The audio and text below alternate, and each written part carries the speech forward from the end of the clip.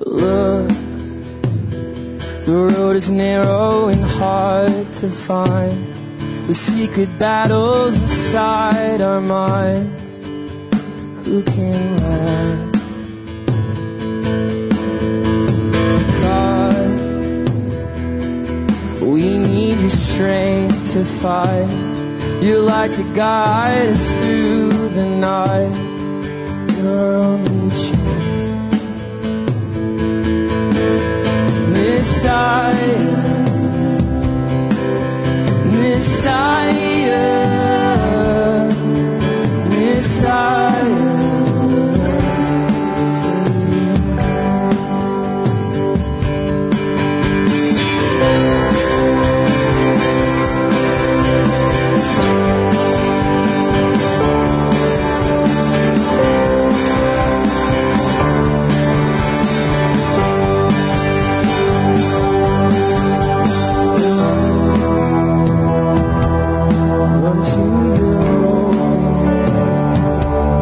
Father, I can barely stand on my own.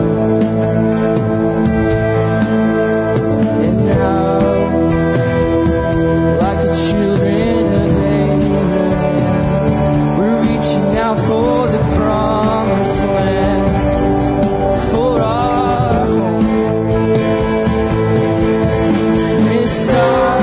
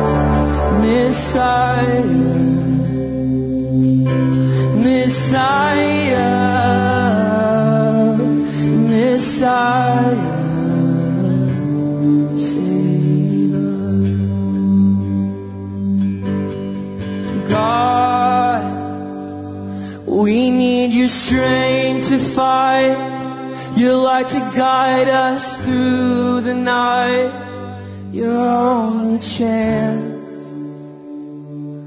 Oh God, we need your strength to fight, your light to guide us through the night, your only chance.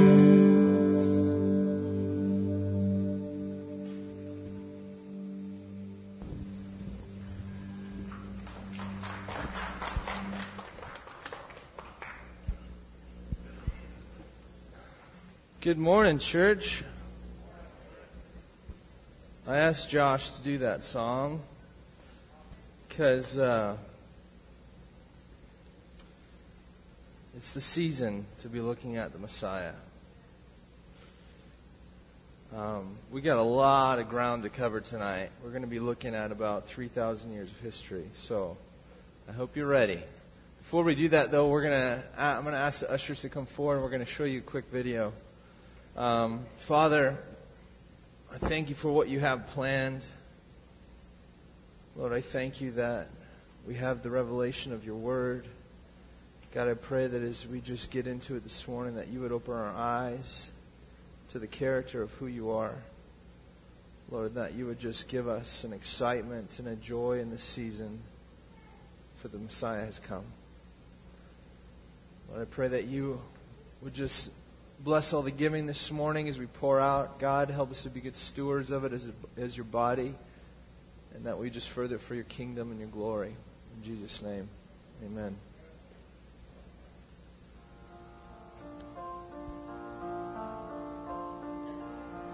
And behold, the star that they had seen, when it rose, went before them until it came to rest over the place where the child was. When they saw the star, they rejoiced exceedingly with great joy. Fear not, for behold, I bring you good news of great joy that will be for all the people.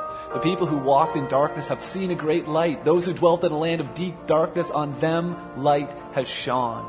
You have multiplied the nation. You have increased its joy. They rejoice before you as with the joy at the harvest. For to us a child is born. To us a son is given. Weeping may tarry for the night, but joy comes in the morning. In all our affliction I am overflowing with joy, looking to Jesus, the founder and perfecter of our faith, who for the joy that was set before him endured the cross, despising the shame, and is seated at the right hand of the throne of God.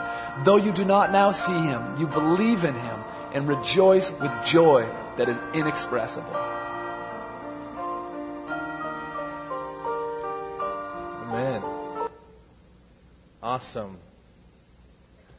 So if you are visiting this morning, my name is Eric. I'm one of the pastors here.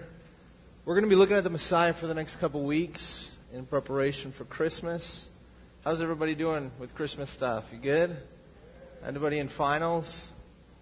All of my finals are due today, so it's going to be a long day. But, man, we have much to be joyful about. And I hope you'll see that as we start looking at this in the Word today. If you're tired or you're at the end of your rope or you're just waiting for Christmas to be over because life is hectic and busy, I pray this morning that you'll find hope, that you'll find rest, and that you'll find a new picture of who this amazing God we serve is. But before we start today, I just want to ask a quick question and get your feedback. When you hear the word Messiah, when you think of that word, what do you think of? Grace? What else? Peace, hope. Unconditional love. Yes, the Messiah. Now, Messiah is an incredibly old word. It's a Hebrew word which means anointed one or chosen one. And the Greek equivalent to this word in English is Christ. So, for example, to say Jesus Christ would be the same as saying Jesus the Messiah.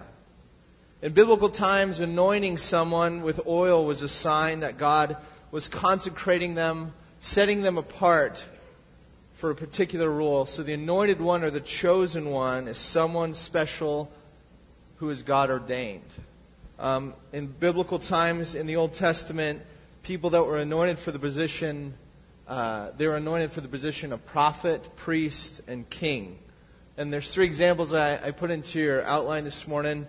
One of them being that God told Elijah that he to anoint Elisha to succeed him as Israel's prophet. Aaron was anointed as the first high priest of Israel in Leviticus 8. Samuel anointed both Saul and David as kings of Israel in 1 Samuel 10 and 16. So all of these men held anointed positions, but in the Old Testament there was one predicted, this coming deliverer who would stand alone, chosen by God to redeem his people from all the nations of the world. This deliverer the Jews called the Messiah. And throughout the Scriptures we see a people who are waiting in expectancy for this one to come. So today we're going to be going through and tracing who this Messiah is through the days of old and looking into the Word. We're going to see a picture not only of who this Messiah is, but the character of who Yahweh, Father God, is. This is going to be a Cliff Note version because there's over 300 prophecies in the Messiah, and I only have 45 minutes. So But what I hope we can do this morning is solidify some foundational truths for you based out of the Word of God. So to begin, we're going to have to go all the way back to the garden, to the fall of mankind. So if you have your Bibles this morning, we're going to be flipping through it a lot. But I don't have all the verses in full on the screen, so you might want to follow along with me or make notes in your Bible as we go. So if you want to open up to Genesis 3, that would be great. If we're going to spend some time looking at the Messiah, I think it's only fitting that we understand why He had to come in the first place. So let's just do a quick refresher. In the beginning, God. That's a good refresher. God created the heavens and the earth and everything in it. He gives dominion to man. He says, man, you take care of everything. You take care of the animals. You take care of the garden. You take care of the land. This is what I've given you. And it was very good. But things turn for the worse pretty quick. We turn around and we light the world on fire. In Genesis 3, the serpent comes and deceives Adam and Eve and leads them to believe that they would make better gods than the one who just breathed them out of dust. And so instead of trusting in God's love, humanity goes rogue and indulges itself in the one thing in the universe the Creator said to stay away from. And in an attempt to become like God, knowing good and evil, we become the very definition of sin in our disobedience. Mankind separated from their holy God through sin. Sin enters the world and fractures it. God shows up. Men and women hide themselves. We talked about this last spring. I did a sermon on this, the nakedness of man. And God begins to pronounce judgment. Now the first thing that He does after saying, "Why are you hiding?" is He looks at the snake and He judges the snake, the serpent, the devil, the embodiment of evil. And here's what He says to the devil. He says, "I will put enmity between you and the woman, and between your offspring and hers. He will crush your head, and you will strike his heel." Now, I don't know about you guys. Any of you have a UFC background, but I think that crushing a head wins over a bruised heel. Would you agree? This verse is what theologians call the proto-evangelical. It's the pre-gospel. It's the first messianic prophecy we get in the Bible. It's not complex. There's no build-up to the cross. There's nothing about atonement, nothing about righteousness, nothing like that. Just God right in the middle of the fog of war. Man and woman, chained, nakedness, distress, world broken. He curses the serpent and He says, "One will be born of woman. You will bruise his heel, but he will crush you." Now, I don't know what your thoughts about God are this morning, but I'm hoping to show you a picture of who He is through His Word. Because there's this huge misconception in this world that God of the Old Testament is this angry, vengeful God. God of the New Testament is love. This verse is an unbelievable picture of grace.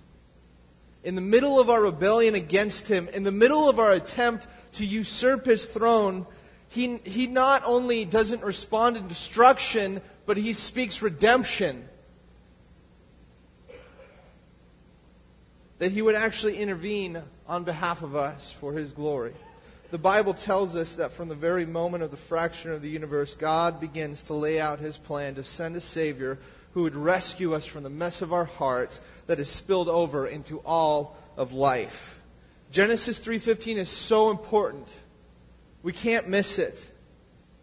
In a culture where people look at God as a tyrant, angry, spiteful, disconnected, this verse shows us something completely different. And you might be thinking, "Wow, Eric, you are blowing this out of proportion, this verse." No. I can't put enough stress on it.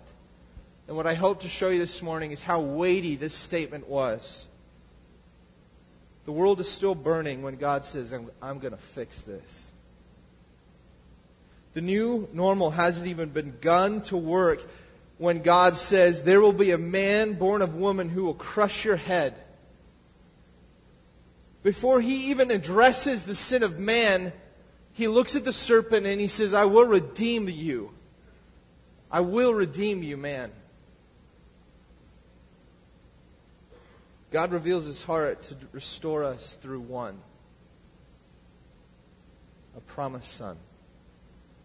Now, this verse isn't written to answer the question of who this man is, but rather to ask the question at all. This is what begins the whole question through history. Who is this Messiah? Who is this seed that will crush the serpent's head? Let's move ahead a bit to Genesis 12. I should turn this on. To a man named Abram. Now the Lord said to Abram, "Go from your country and your kindred and your father's house to a land that I will show you, and I will make you a great nation. I will bless you and make your name great, so that you will be a blessing.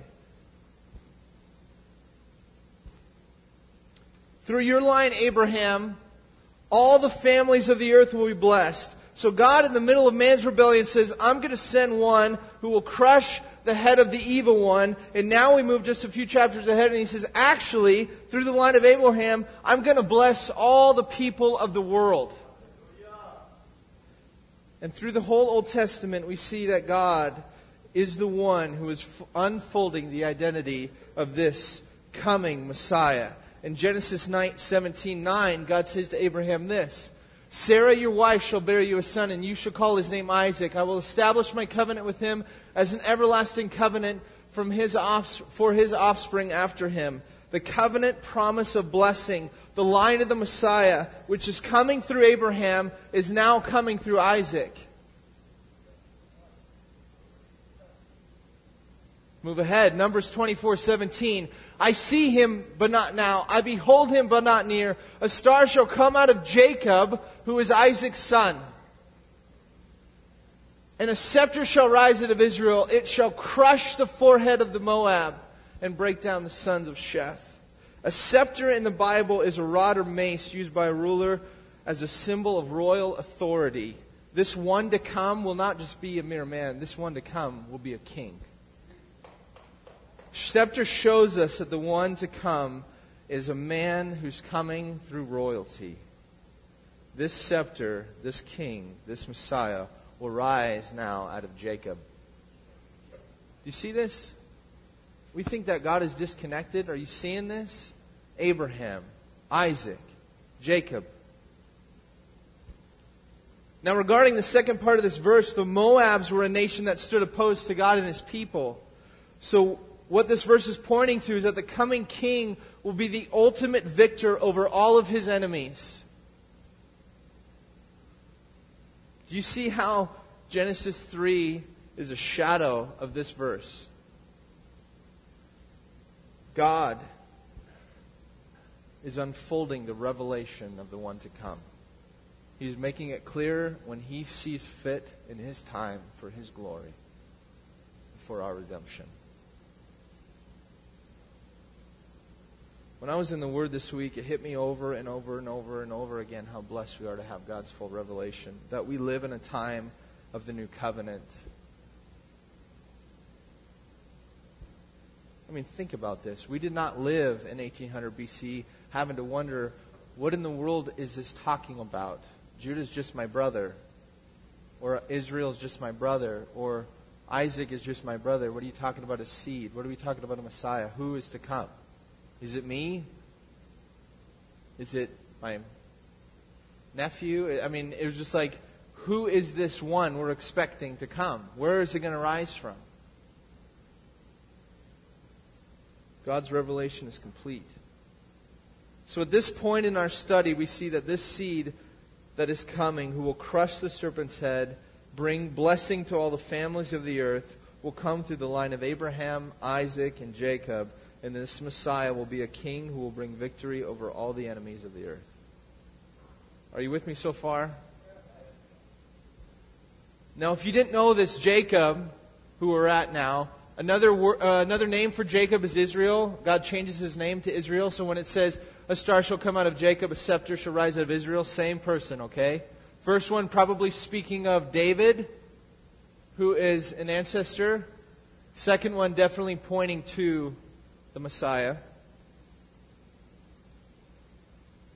Jacob has 12 sons, and these 12 sons become the 12 tribes of Israel. So when we're talking about the 12 tribes of Israel through the Old Testament, what we're saying is the 12 sons of Jacob. Every single one of them had their own tribe, and those became the tribes of God. Okay? So in Genesis 49, this is right before Jacob dies, and he's blessing his 12 sons.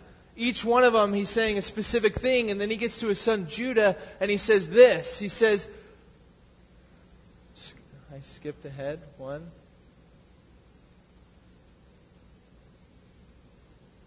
It says this. It's not on there. It says this, Genesis 49, if you want to look it up. 10 through 12. Open your Bible. It's good for you. The scepter will not depart from Judah, nor the ruler's staff from beneath his feet. What did he just say? He said the scepter will not depart from Judah. What scepter are we talking about? The scepter that's going to come through Jacob. Okay? Until he who comes, until he whom it belongs shall come. This statement, he to whom it belongs shall come, is a super messianic statement. It comes from the word shalom, which means to whom it is we're speaking of. It's all capital, meaning this is about the Messiah. The scepter will not depart from Judah, nor the ruler's staff from beneath his feet until the Messiah comes. He's coming through the tribe of Judah. Clear? So, it says, he will tether his donkey to a vine, his colt to the choice branch. He will wash his garments in the vine, his robes in the blood of grapes. His eyes will be darker than wine, and his teeth whiter than milk. Now, I'm not going to tell you who this Messiah is yet, because that's a cliffhanger. But I will tell you, when we did the God is Holy sermon, and we looked at the characteristics of what Ezekiel and John saw in heaven, when they saw that his eyes were like fire, and he had the appearance of white, his eyes are darker than wine, and his teeth whiter than milk. Amazing picture. Now, what in the world is he talking about tethering his donkey to a vine? Let me tell you.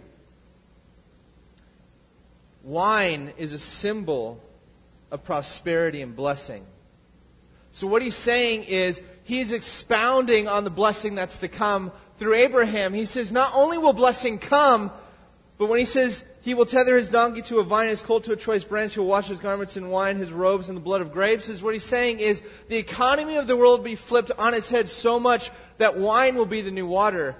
The thing that you're going to tie your donkey to when you're going to the store is going to be the vine. The thing that you're going to feed your donkey when you go up to the well, when he needs a drink, is going to be the choicest wines set aside for kings. Do you understand the blessing and prosperity this Messiah will bring? Do you get it? It's super cool. He's saying the thing you're going to wash your robe in, just go down to the wine press. What are you doing washing your robe in water? Go down to the wine press and dip your robe in wine and wash it. This prosperity that's coming is going to change the face of the earth. Now, I know we're not talking about who this Messiah is yet because it's a secret, but I will ask you this question. What is the first miracle that Jesus does?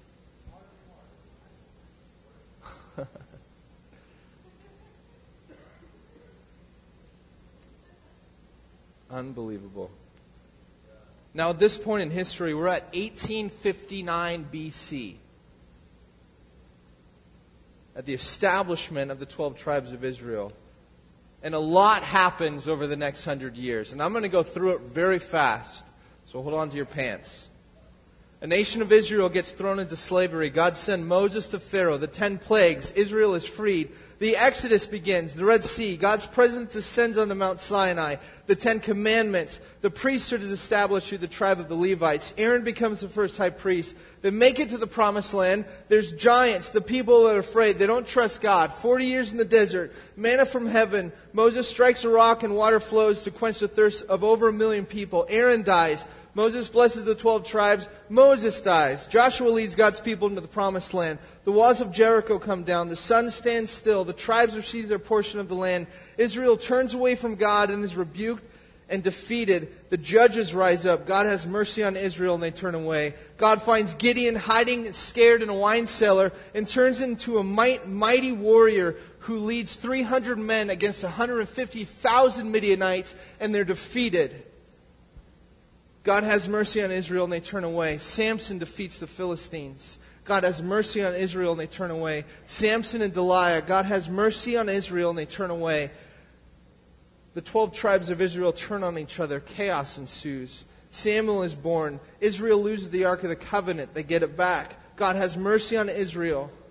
Samuel judges them, saying to them, if you return to the Lord with all your heart, turning from foreign gods and serve the Lord alone, He will bless you. God has mercy on Israel, and they turn away. God returns to Israel. Israel demands a king. God says, I am your king. They don't want to hear it. Saul becomes the first king of Israel. God has mercy on Israel, and they're renewed. Saul's heart turns sour and shows his lack of character. Then a shepherd boy named David defeats Goliath and ultimately becomes the king of Israel in 1003 BC. And guess which tribe he's from? Judah. 800 years of chaos, of humanity turning away from God, of slavery, debauchery, wickedness, worshiping foreign gods. And then David comes. There will be a seed that comes through the woman to crush the head of Satan, through the line of Abraham, Isaac, and Jacob, through the tribe of Judah. He will be a king who will bring victory, and through him all the people of the earth will be blessed. And so here we get to David, raised up from a shepherd to the reigning king of Israel, and God makes a new covenant with him through the prophet Nathan. The Lord declares that that the Lord himself will establish a house for you. When your days are over and you rest with your ancestors, I will raise up your offspring to succeed you, your flesh and your own blood. And I will establish his kingdom. He is the one who will build a house for my name, and I will establish the throne of his kingdom forever. I will be his father, and he will be my son. When he does wrong, I will punish him with a rod wielded by men, with flogging inflicted by human hands. But my love will never be taken from him, as I took it away from Saul, whom I removed from before you. Your house and your kingdom will reign forever before me. Your throne will be established forever. Now, the reason I didn't put that in bold is because I want to clarify something. Because you're like, okay, he just said that he's going to beat the Messiah. This prophecy is ultimately fulfilled in the Messiah because it talks of a kingdom forever, and men don't live forever. Okay? But it's talking about the Davidic line. It's talking about Solomon. It's talking about when Solomon turns away from God. So in prophecy, not only does it fulfill future events, but a lot of times, well, all the time, it dealt with what was happening right then. Okay? So in the context of their world, this made sense to them. But they also stood on it knowing that this kingdom has not been forgotten, that God did not forget his promises to Judah. So what this is doing right here is after 800 years, God is saying, I've not forgotten what I'm doing. I am far from being absent. I'm in control, and I will redeem you. Between just the royal line of promises to come through the tribe of Judah and God giving David the throne, we have 800 years that have just been validated. Do you see that? 800 years of chaos. David has received the baton, and so far we've traced over a couple thousand years in history and prophecies to get to this point. And what do we see? So far we see a God who isn't strictly vengeful against those who are disobedient, but a God of mercy who's working on behalf of those in rebellion to save and rescue this broken world for the glory of his name and salvation of our souls. Redemption is coming. That's what this is showing. Redemption is coming. You can turn away from me. You can worship other people. You can fall into slavery. Men can die. Kings can say they're God. But God is saying something. Slavery and death, wickedness and rebellion will not stand in the way of my promises. I will crush the serpent.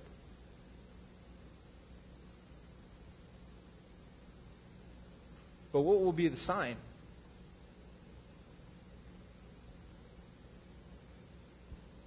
Behold, A virgin shall conceive and bear a son, and they shall call his name Emmanuel. He shall eat curds and honey when he knows how to refuse the evil and choose the good. Now, this word virgin here simply means young maiden. I'm not going to be one that just tries to swoon you with words on a screen. So, what this is saying is, behold, a young maiden shall conceive and bear a son. But I will ask you this question. The fact that it says in the beginning, therefore God himself shall give you a sign, should point to us that this is a pretty freaking miraculous sign. Does that make sense? And I don't know about you guys, but I'm sure that when my parents had me, and people started coming in to the hospital after I was born, they weren't like, oh my gosh, there's 3 of you now. That's amazing.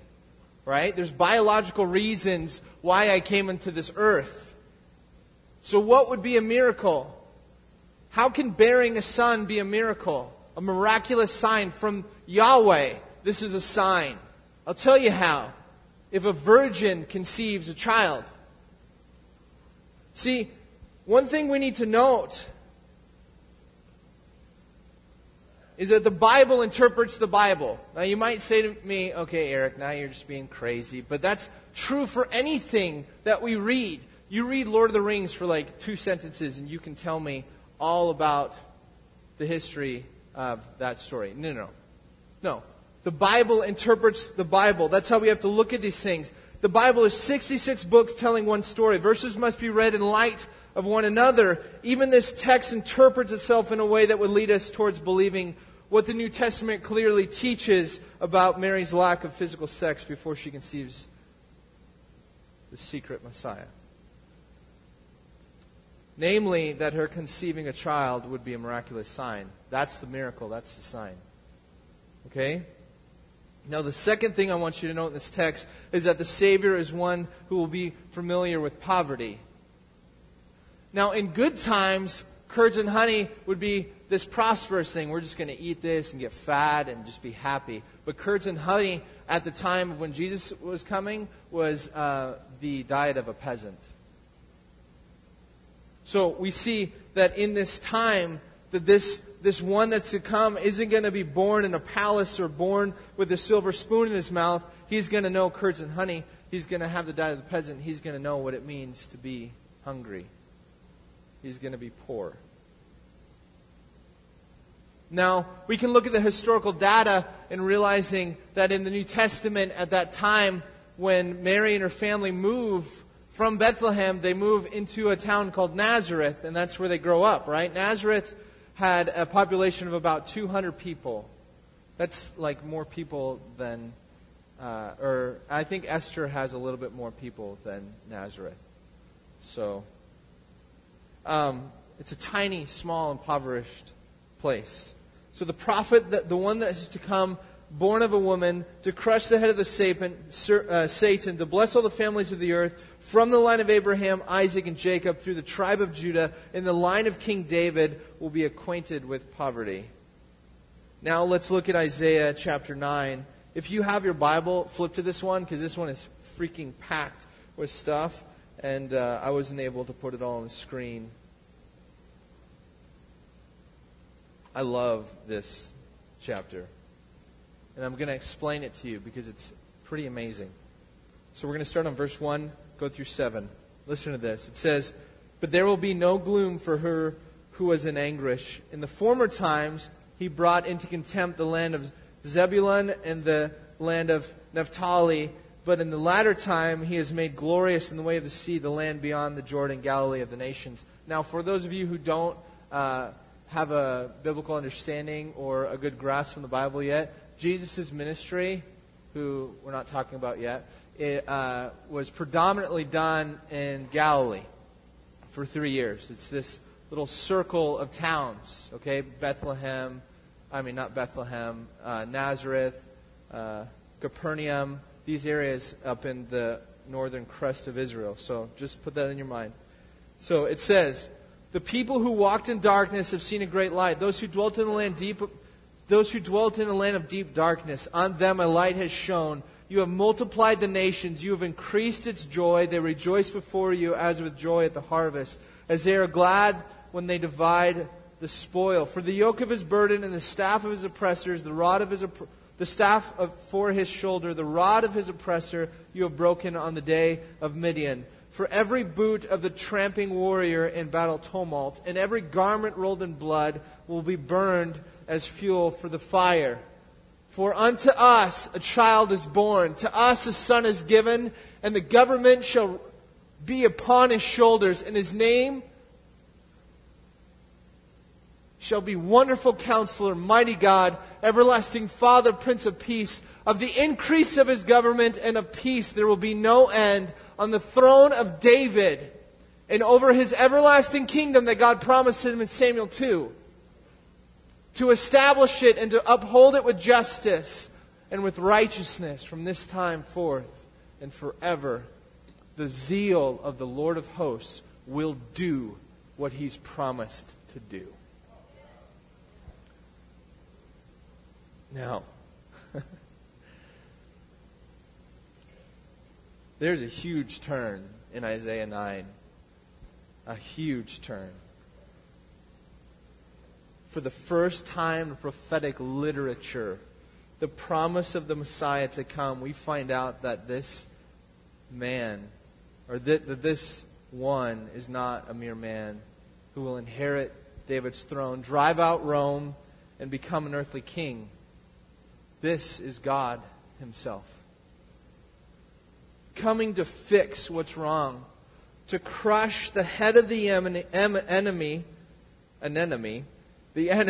bless all families of the earth, that God is going to solve this himself.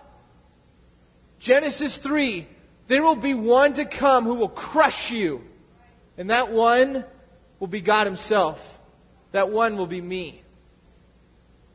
Do you grasp the weight of Genesis 3? Before God ever says anything in judgment to man, he looks at the enemy and he says, I will crush you myself.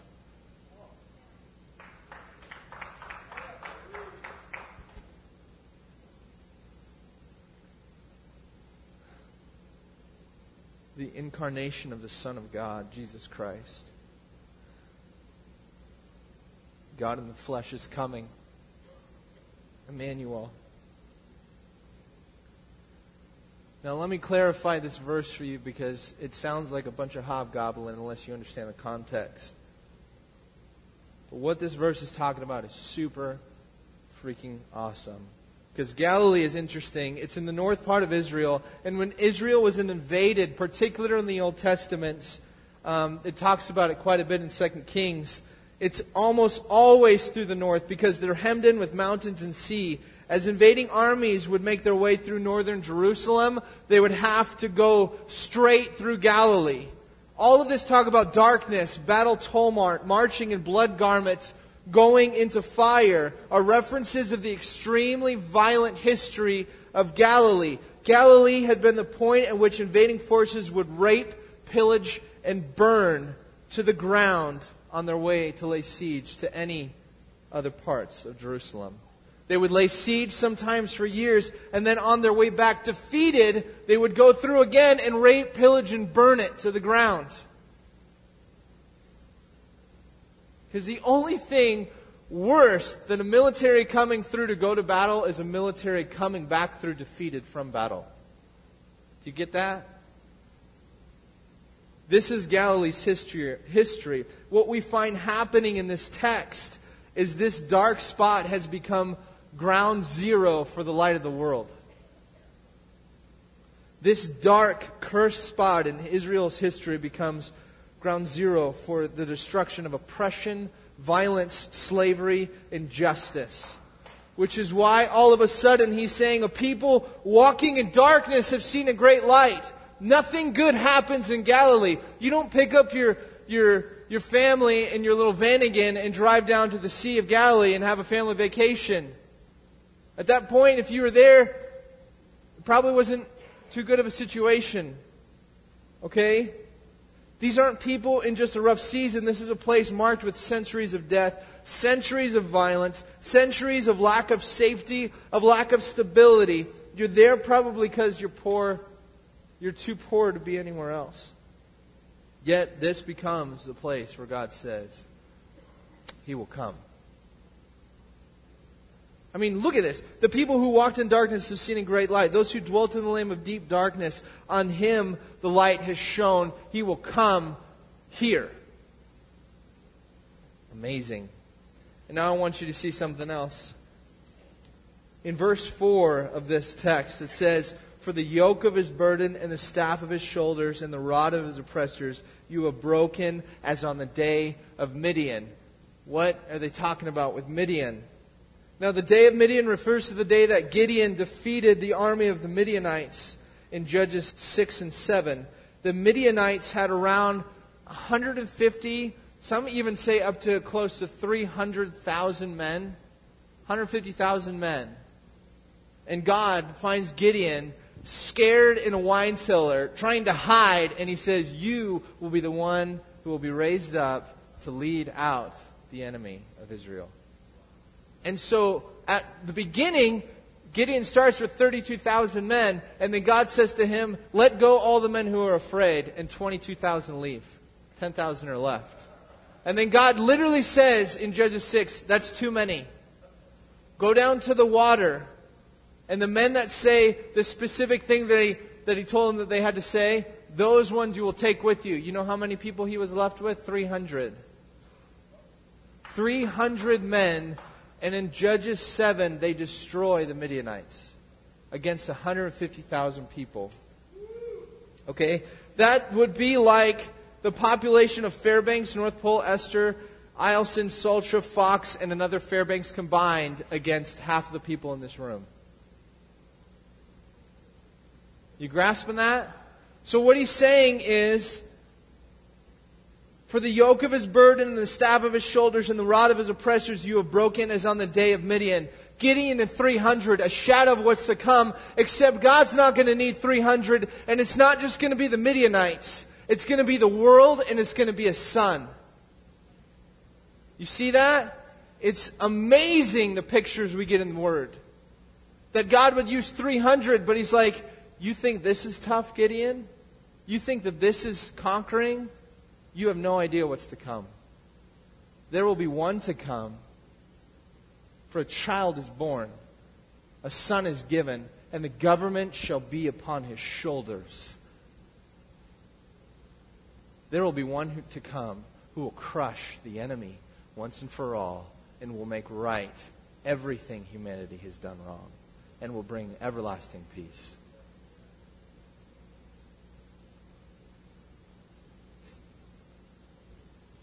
The Bible even gives us His birthplace. There's a few verses I wasn't able to get to. There's a couple other after this, but I thought that this is just cool. In Micah 5:2 it says this, "But you, O Bethlehem, who are too little to be among the clans of Judah, from you shall come forth for me one who is to be ruler over Israel, whose coming forth is of old, from ancient days."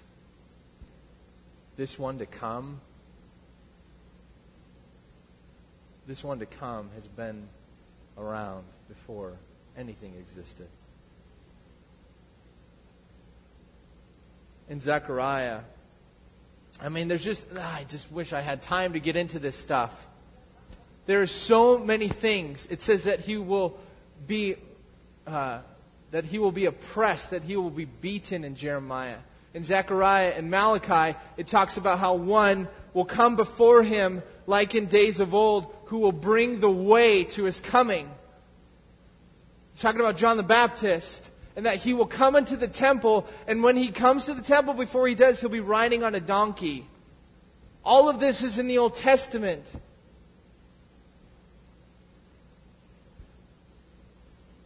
But how is God in the flesh, the Son of God, going to come and crush the head of the enemy, bless all the families of the earth, and eradicate oppression, slavery, injustice, and the like, and bring everlasting peace?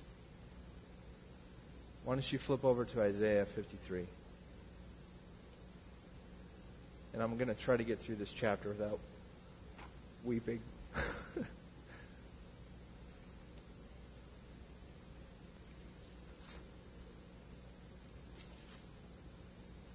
I'm going to start up in actually 52:13.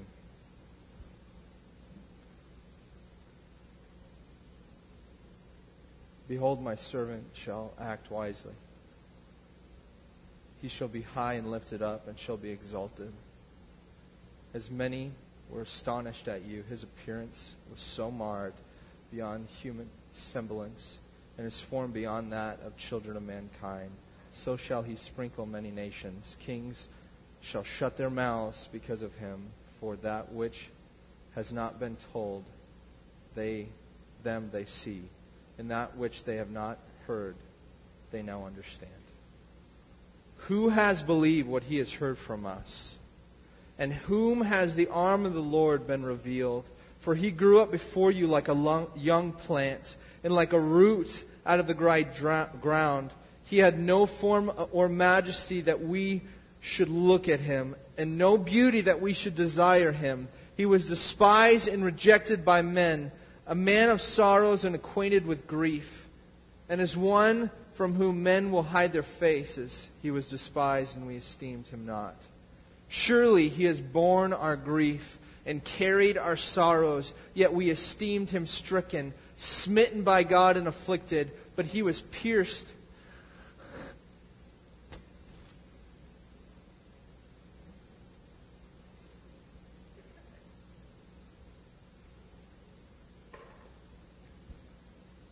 He was pierced for our transgressions, and he was crushed for our iniquities. Upon him was a chastisement that brought us peace, and with his wounds we are healed. All we like sheep have gone astray. We have turned everyone to his own way, and the Lord has laid on him the iniquities of us all. He was oppressed and he was afflicted, yet he opened not his mouth. Like a lamb that was led to the slaughter, like a sheep that was before its shears is silent, so he opened not his mouth. By oppression and judgment he was taken away. And as if for his generation, who considered that he was cut off out of the land of the living, stricken for the transgression of my people. And they made his grave with the wicked, and with a rich man in his death, although he had done no violence, and there was no deceit in his mouth. Yet it was the will of the Lord to crush him. He has put him to grief, yet his soul makes an offering for guilt. He shall see his offspring, he shall prolong his days, the will of the Lord shall prosper in his hand. Out of the anguish of his soul he shall see and be satisfied. For his knowledge shall the righteous one, my servant, make many to be accounted righteous. That's you and me. He shall bear our iniquities. Therefore I will divide him a portion with the many, and he shall divide the spoils with the strong. Because he poured out his soul to death and was numbered with transgressors. Yet he bore the sins of many and makes intercessors for the transgressions.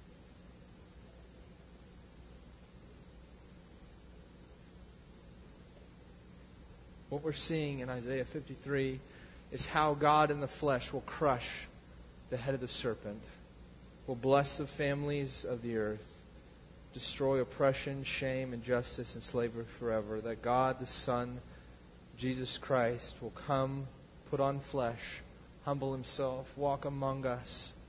He will bear our griefs.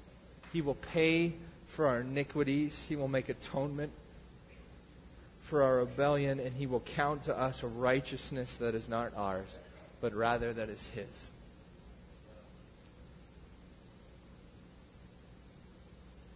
What we just learned now, once again, is we're not talking about a mere man that ascends a human throne. We're talking about something bigger.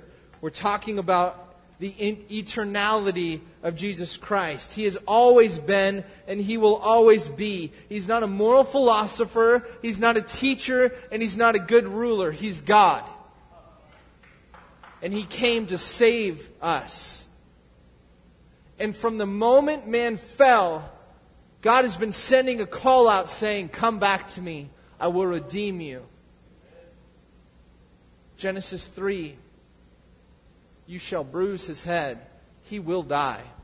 You shall bruise him, but he will crush you. From the very beginning of our sin, our rebellion, fracturing our relationship with God, that overflowed out of us into systems that are built but broken. The promise repeats over and over and over again of a Savior who is coming, who's going to crush the enemy, who's going to bless all the families of the earth, who will right our relationship with God and enable us to have a relationship with God that's not built on religious practice, but on knowing Him ourselves. Remember the communion service, Jeremiah 31:31, the covenant that God established for His kingdom, that you would know me and I would know you, that you shall be my people and I should be your God. We read that this Savior on top of that will bring about ultimate destruction of darkness, slavery, and oppression, that He will institute a reign of peace, that our sins will be atoned for once and for all, and that He will account us as righteous even though we're not. We will have a new ruler over our hearts, we will be saved from our sins. That is a promise. Now, I know you've all been wondering this whole time, who are you talking about, Eric?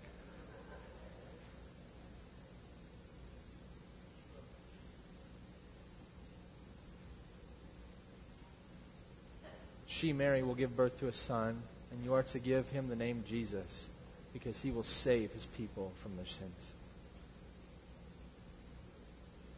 All this took place. When he says all this, do you understand the weight of that?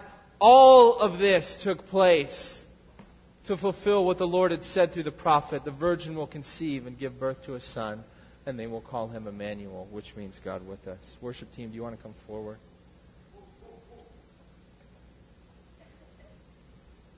I don't know what you think about God this morning, but I hope looking through His Word, like we did, that I just pray that God would begin to reveal the character of His love for you.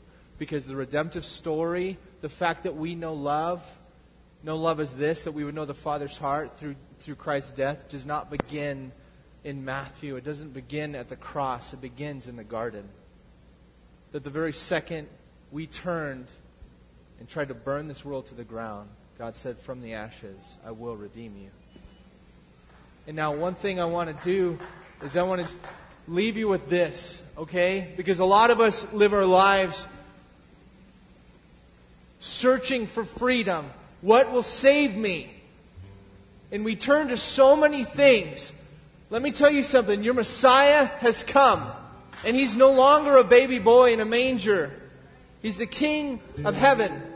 And one day He will come home and He will establish everlasting peace. And when He comes home, He's going to come home and He's going to be the man. It says that He has a tattoo on His thigh, that He's going to be riding a white stallion. And He's going to come home and out of His mouth will come a sword and His eyes will be like a flame of fire. And He will crush the enemy. Okay?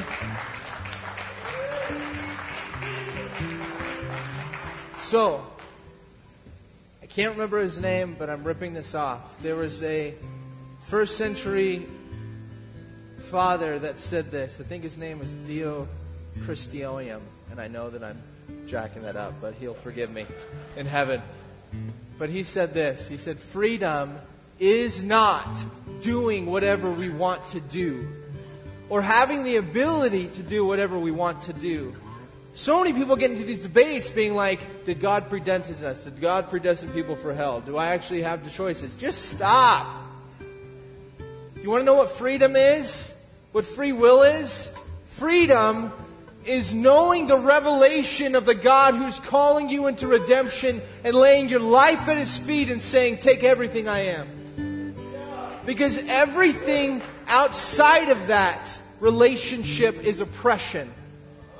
Everything outside of us answering to the call of God that He's been giving and promising since the foundation of the world, when we crumble this earth to the ground, everything outside of that is bondage.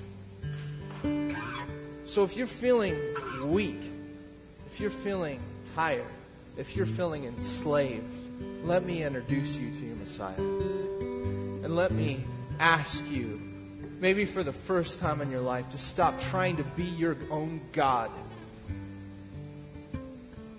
In the garden, one of the biggest lies that the serpent did is he made God out to be harsh. He made his rule out to be harsh, and he made God look like a tyrant. Believing the lie, humanity reject God's rule. By rejecting this, we reject the knowledge of God.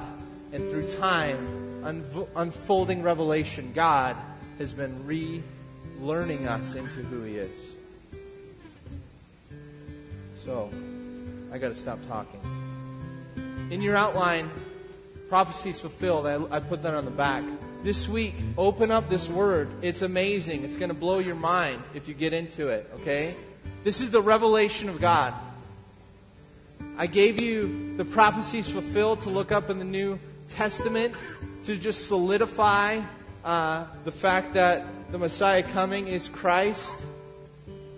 And I pray that as you get into the Word this week, that God speaks to you and draws you into a clearer picture of His love. Next week, we're going to go from the birth to the cross. Jesus, thank you for who you are. Lord, we have so much joy because our Messiah has come. There is much to be grateful for. Lord, even in the chaos of life, if we live this life poor and broken in ashes, we will still rise again into the presence of Almighty God. I thank you for the redemptive story that you've laid out through your word, that your promises are true, that through Abraham, Isaac, Jacob, Judah, David, you have sent a king, and that being your Son himself. And I pray that revelation would just overwhelm us. If you guys want prayer, if you have questions, anything, I think there's going to be some people up front to pray with you this morning. And yeah, just I invite you to come meet us and meet and greet at the end as well. Also, this Saturday night, the Star of Bethlehem movie, come and watch it. It's an hour documentary. We just looked at the historical prophecies that fulfilled the coming of Christ. The Star of Bethlehem looks at what the star was, and it will blow your mind.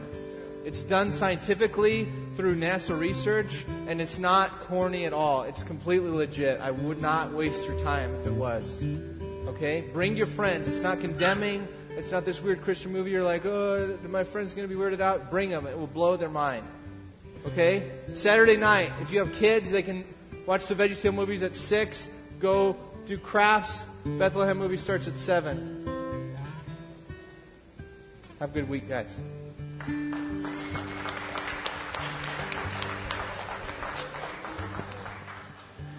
Oh, to be loved by Jesus. Oh, to be loved by Him. Oh, to have joy and peace with Him. Oh, to be loved by Him. He knows the names of my sorrow. He knows the names of my fear. Why should I let them bother me? For I know He is near. Oh, to be loved by Jesus. Oh, to be loved by Him. Oh, to have joy and peace within. Oh, to be loved by Him. And if no other should love me in this life that I know, there'd be no love I would long for. I know that I am His own. Oh, to be loved by Jesus. Oh, to be loved by Him.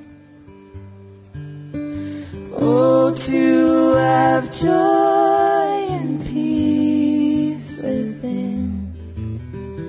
Oh, to be loved by Him. Oh, to be loved by Jesus. Oh, to be loved by Jesus.